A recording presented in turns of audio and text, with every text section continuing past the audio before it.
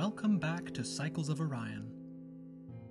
This is the 9th episode of Volume 1, Fire in the Dark, containing the first chapter of Elia and the Time Traveler. Now, please sit back, relax, and take yourself away into the world of the Orion Spur.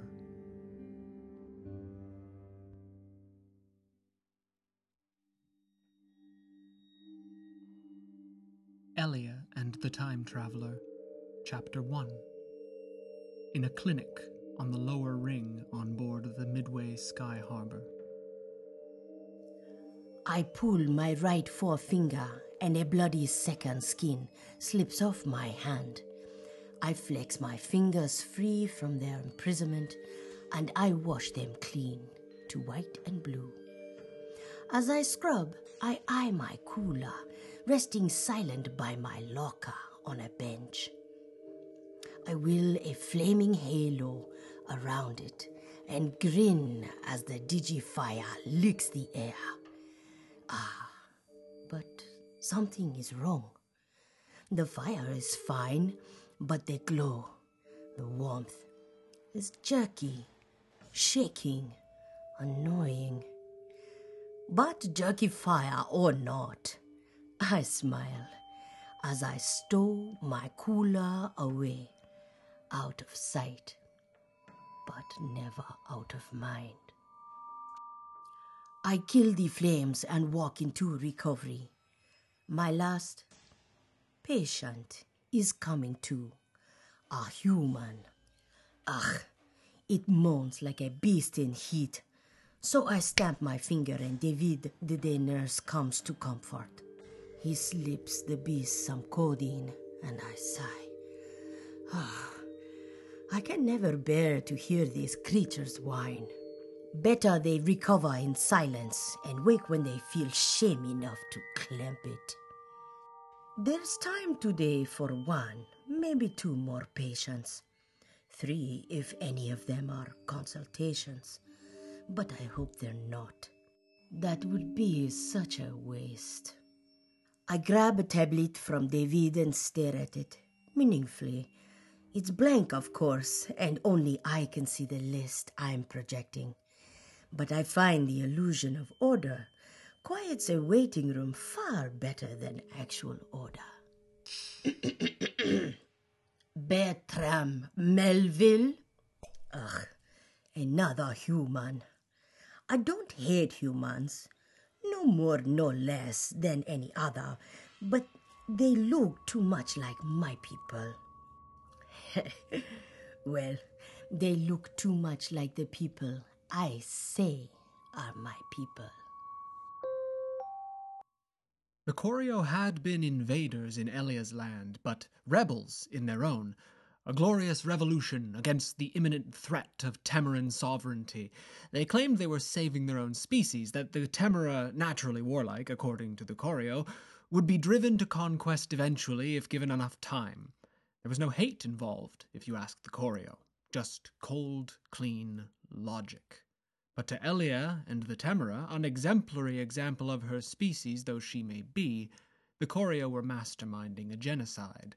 The superior species had come to save the planet, right before naming it after themselves. Chorion, they called it, the sun too, and the other worlds. The saviors had come to begin a new era for their species, one of love and compassion for all. It's just that this particular Choreo ideology only happens to work if the other sentient species disappears. It's fair, you know. I can't fault them for fighting. I would have done the same thing had I been on the winning side. But of course, on my side, there would be far less love and compassion.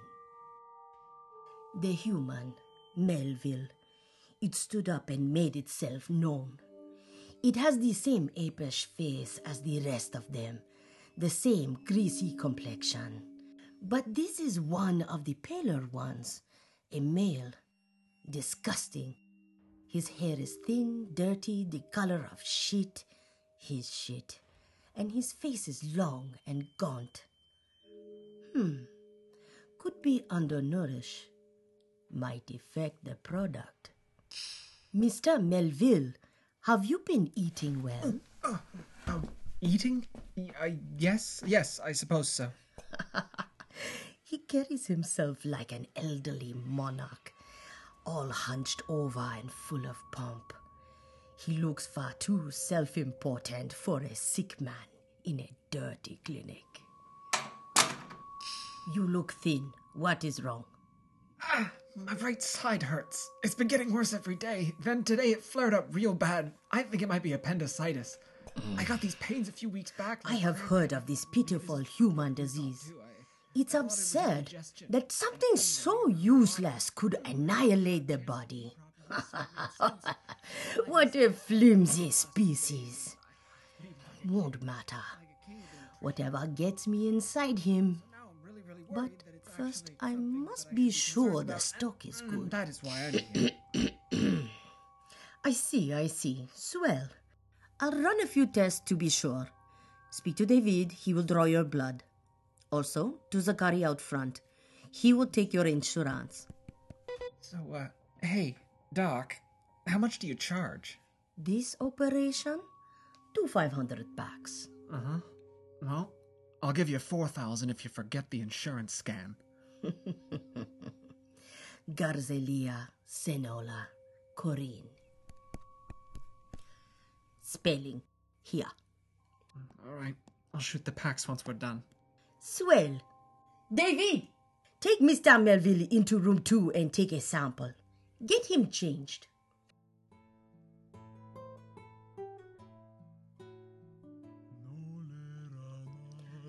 The humans are gone and I am alone with my thoughts.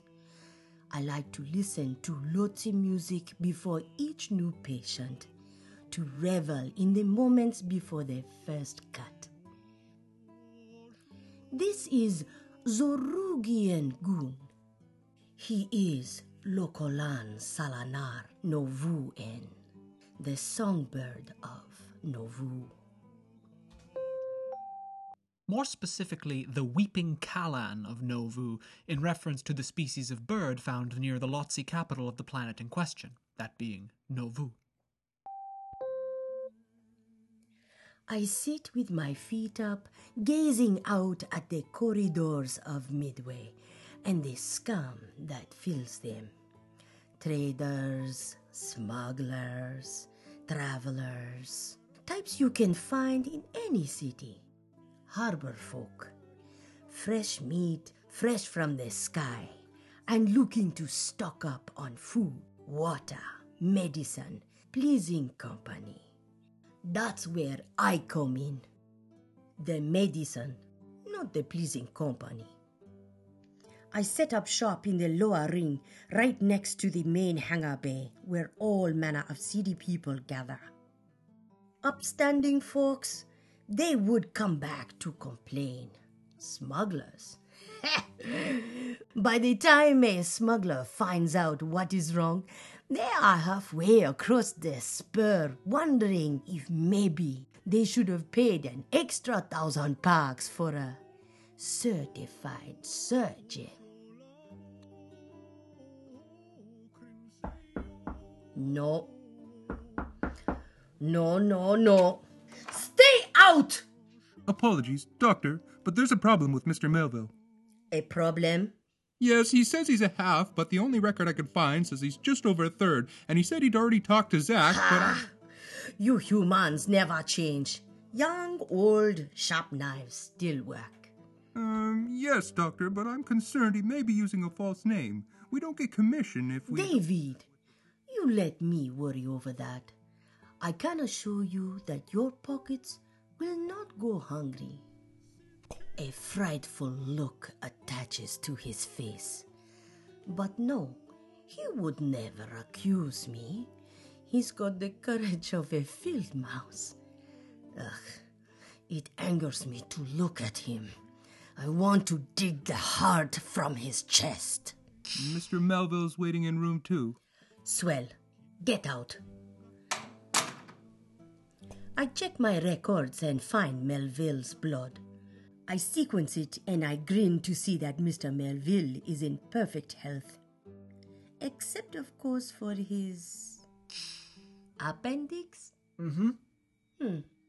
Pesky. You better get to pre-op quick as you can and onto full anesthetic. Hold on a minute, Doc. I'm not going under until you tell me why you're so keen to start. Ah, well, I am a doctor, Melville, and you are going to pop. I thank you for noting the speed of my practice, but... Look, I need this done now, and quietly, but I'd really like to wake up intact. So if you want to tell me why you're willing to put a new client under the knife with only his word to the payment, I'd be much obliged. Ooh, a smart one. I only serve the wholeness of the rel. That choreo bullshit always gets them off my back. Right, the rel. I turn my mind to the light and cast the shadows from my back. I've been around long enough, Doc. What's your deal? No. I am saddened by your lack of trust, and I too have seen the rudeness of this place, but I am Choreo, Melville. I must serve. My people have seen so much suffering, and now it is our time of due repentance. And if that doesn't work, I'll have to run this one clean. Mr. Melville, may I call you Bertram? Well, Bertram, it is clear that you are not stupid and that you know the Midway better than most. You are a noble man, that I can see. You stick to your beliefs, but judging by your B cells, you should not stick to them much longer. You've been stuck for far too long already. You must be in quite a bit of pain. Sir, I cannot force you under. If you are uncomforted, then you may leave. But I plead you, seek help before you burst. How about this? You fix me up here and now, local anesthetic. I see you work, then I see you get paid. And after, if I find that there's one thing out of place down there, then you're going to wind up more outside than in. Comprende? Bertram, I hardly think... Do you understand? How dare you, vile beast! I understood you before you began. I am Choreo. I am here to help. David! Yes, Dr. Curry? Prepare the room. Get Melville into pre-op and onto anesthetic. Local, abdomen, right side. While I'm in there, run blood tests on... let me see. Ebiano Obindo. This is 2 in a row I'm missing. Maybe I'll get lucky and a Lottie will walk in. The Lotzi are packed with redundant organs, as if their entire species decided one day to always be prepared. Conversely, Battalions have only one non-essential organ, a second kidney, which in Elia's time was in such low demand that one could scarcely get more than a few thousand packs. Today is not a good day. I have what's in my cooler, but I would be impossibly lucky if I could even have a liver sample from Bertram. Even then, it would be a week before it cultured. And a battalion kidney. I don't even see the point. Another day of saving face. And did it drag on. 2 consultations and a clean operation for Jan. But now they are gone. I leave with my cooler, but I don't even bother to light it on digital fire. I take it to the normal place, but my contact is not there. Not worth his time. I give my take to these lackeys and spit at the pocket change I get in return. 7 cycles pass. Business is no better than usual for the most part. But then, on the last day before my deadline, I get my win. 3 Lotzi come and go without a word of suspicion between them. Some guild traders from Oriz. And now, with what I took from them, I have enough packs to finally get off this station. All I have to do is meet with Sked. I love to see the simplicity of Sked's operation. He flies from nowhere, warps across the spur collecting ill-gotten goods, and then he settles down on a planet and sells. Real meat, wine, cheese, arms, legs, livers, hearts, and even narcotics in some backwards corner of the spur. But, most important, every time he scraps his ship and then buys a new one with a freshly forged ID. He slips away, warps somewhere new, and then, once he's where he's going, Kragosh Minach. Kragosh Minar.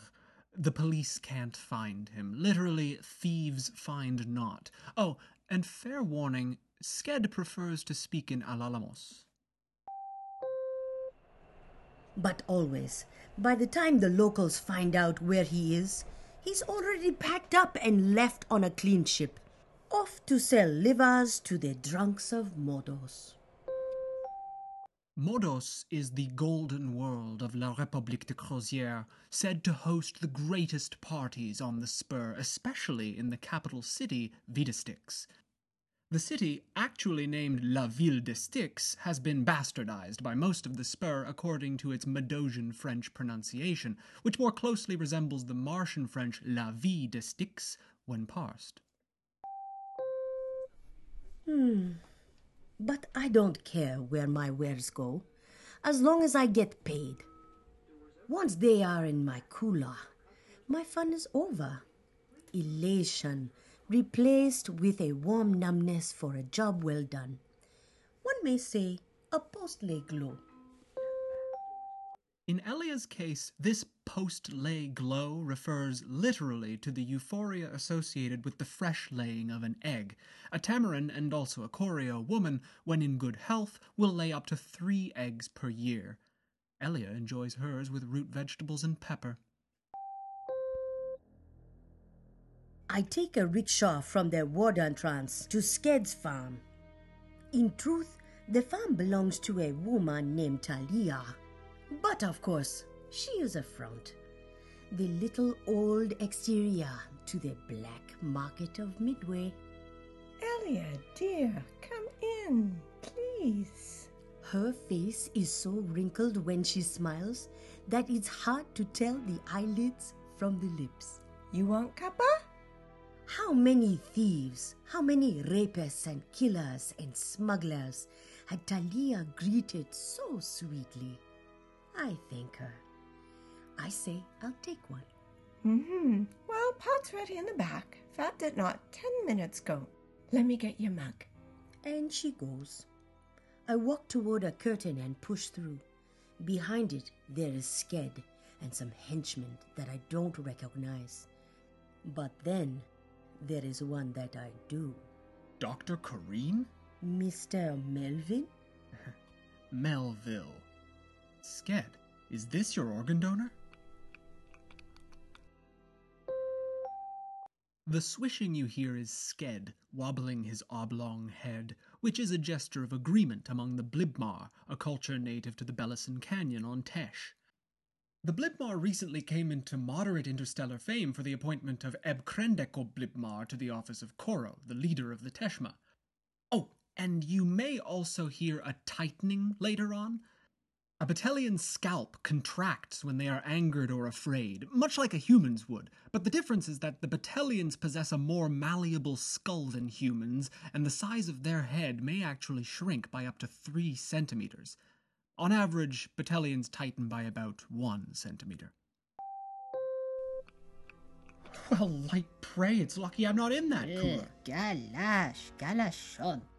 Abach, Ebsked. Hel Shalame, Human? I wouldn't exactly say he owns me, and by the way, Alalamosing Shal. So happy for you, Melville. Sked, who is this man? I near took his kidney. I want to know. Bertram Melville, at your service. Well, Maybe not at your service. Sked, why is he here?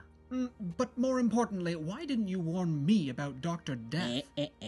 Mono e sarca, Bertram. What is wrong with him? The Sked I know would turn a man inside out for questioning him like that. I've seen him claw eyes for no more than a wrinkled nose. Clawed eyes is by far one of Sked's more merciful punishments. In fact, his favorite and signature punishment for disobedience was the so-called long ride. He would drug the victim in their sleep, hook them up to a space coffin, and shoot them off toward a sun. And what's a space coffin, you ask? Excellent question. It's a small pod made of triple-paned glass with metal joints and corners, standing room only, and with enough IV-fed sustenance to keep a human alive for 5 Earth months. Sometimes Sked would rescue his victims right before they were cooked. He liked to get them just in time for their retinas to have burned and their bodies to have been sufficiently irradiated, and then he would patch them up and let them wake up in their own bed. Most of them died soon after from sleep deprivation. What is this man? Is he some prophet? Does he candy your thoughts and guide your actions? Are you ashamed of him? Who wants to?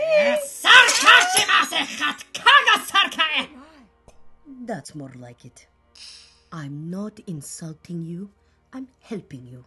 I've been inside this man. I've seen him soft and helpless, at the mercy of his little body.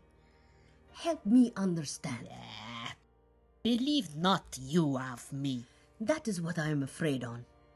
What has he been telling you? Do I need another buyer? Tesha. Bertram. Gale. Well, I'm a time traveler. Never. In a large amount of time I spent preparing responses, did I think to prepare one for this. Allow me to explain. In the future, I build myself a machine that will transport me back to this time. Unfortunately, I will also fail to take certain containment issues into account, and so I wind up stranded here until such a time that the necessary parts are invented. Sked, you believe this? Ella. And so I listen. Sked and I met by chance on a body. I was following up on an investigation of mine, and we ran into each other a few days before I was due to head to Midway. I'd always heard tales of the dread pirate Sked, mostly of how he fell to the Crags in the Commonwealth when they raided his safe house. That would have been, last year? Well, I warned him, and he took me prisoner to be sure I wasn't lying. We watched the raid from orbit. Got out just in time, too. Now I stay here on Midway and help where I can. I still remember who won most of the RFI Cup championships, so we make small fortunes off of that, and you'd be hard-pressed these days to find anyone who can tell you where the Crags are building new outposts. Anyone but me, that is. Then, I didn't know what to think. Didn't have a clue. But one thing was for sure. I was going to be seeing much more of this Bertram Melville. And now, 2 cycles later, I get my chance. I have enough packs laying around to do whatever I want, whenever. And I'm even thinking about closing my clinic. But I need some space to think. Clear my head. But of course, who do I see but the gawky man himself, also out for a stroll. We walk, we talk. A time traveler. A time traveler. So, all of what you know, and you work for Sked and on Midway? Who doesn't want to be a pirate? An endless sky at your fingertips, no such thing as travel bans, and not to mention my credit chits work again. Besides, I've got nothing better to do. I'm biding my time. I look down at him, strutting along, his features tunneling through the air, searching for something. Ahem. This machine of yours, what is it? Oh, it's a module. like a driver that goes into a ship interface. And what exactly do you need to get it running? A neutrino encapsulator. No way he's being straight with me. Sounds technical. Why can't you build one yourself? Oh, it's all beyond me. Is it? Did you not build this machine yourself? Ah, yes, but I didn't build every part. I more assembled.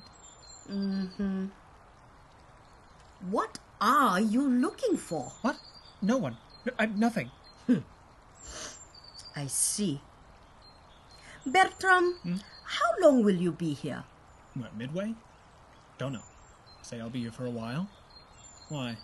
I grow tired of my nurse. When my clinic opens next cycle, I want you running intake. What? You want me to be your nurse? I have absolutely no training. I mean, don't you want somebody certified? Yes, of course, Bertram. Because I run a perfectly legal business. Please. I look Choreo. That is all I need. You look trusty in a scummy sort of way. Come be my nurse. Wait, you aren't Choreo? Okay. So what? Is the harvest too much to handle these days? No. But I grow tired of keeping secrets from a fool. He's in for a cyst removal in 5 days. Local anesthetic, but it is far too easy to slip him the full. Not like I worry he'll wake up. But if you are not convinced by now, then I'll give you a bonus. Whatever we get for his heart. What's his blood type? O negative.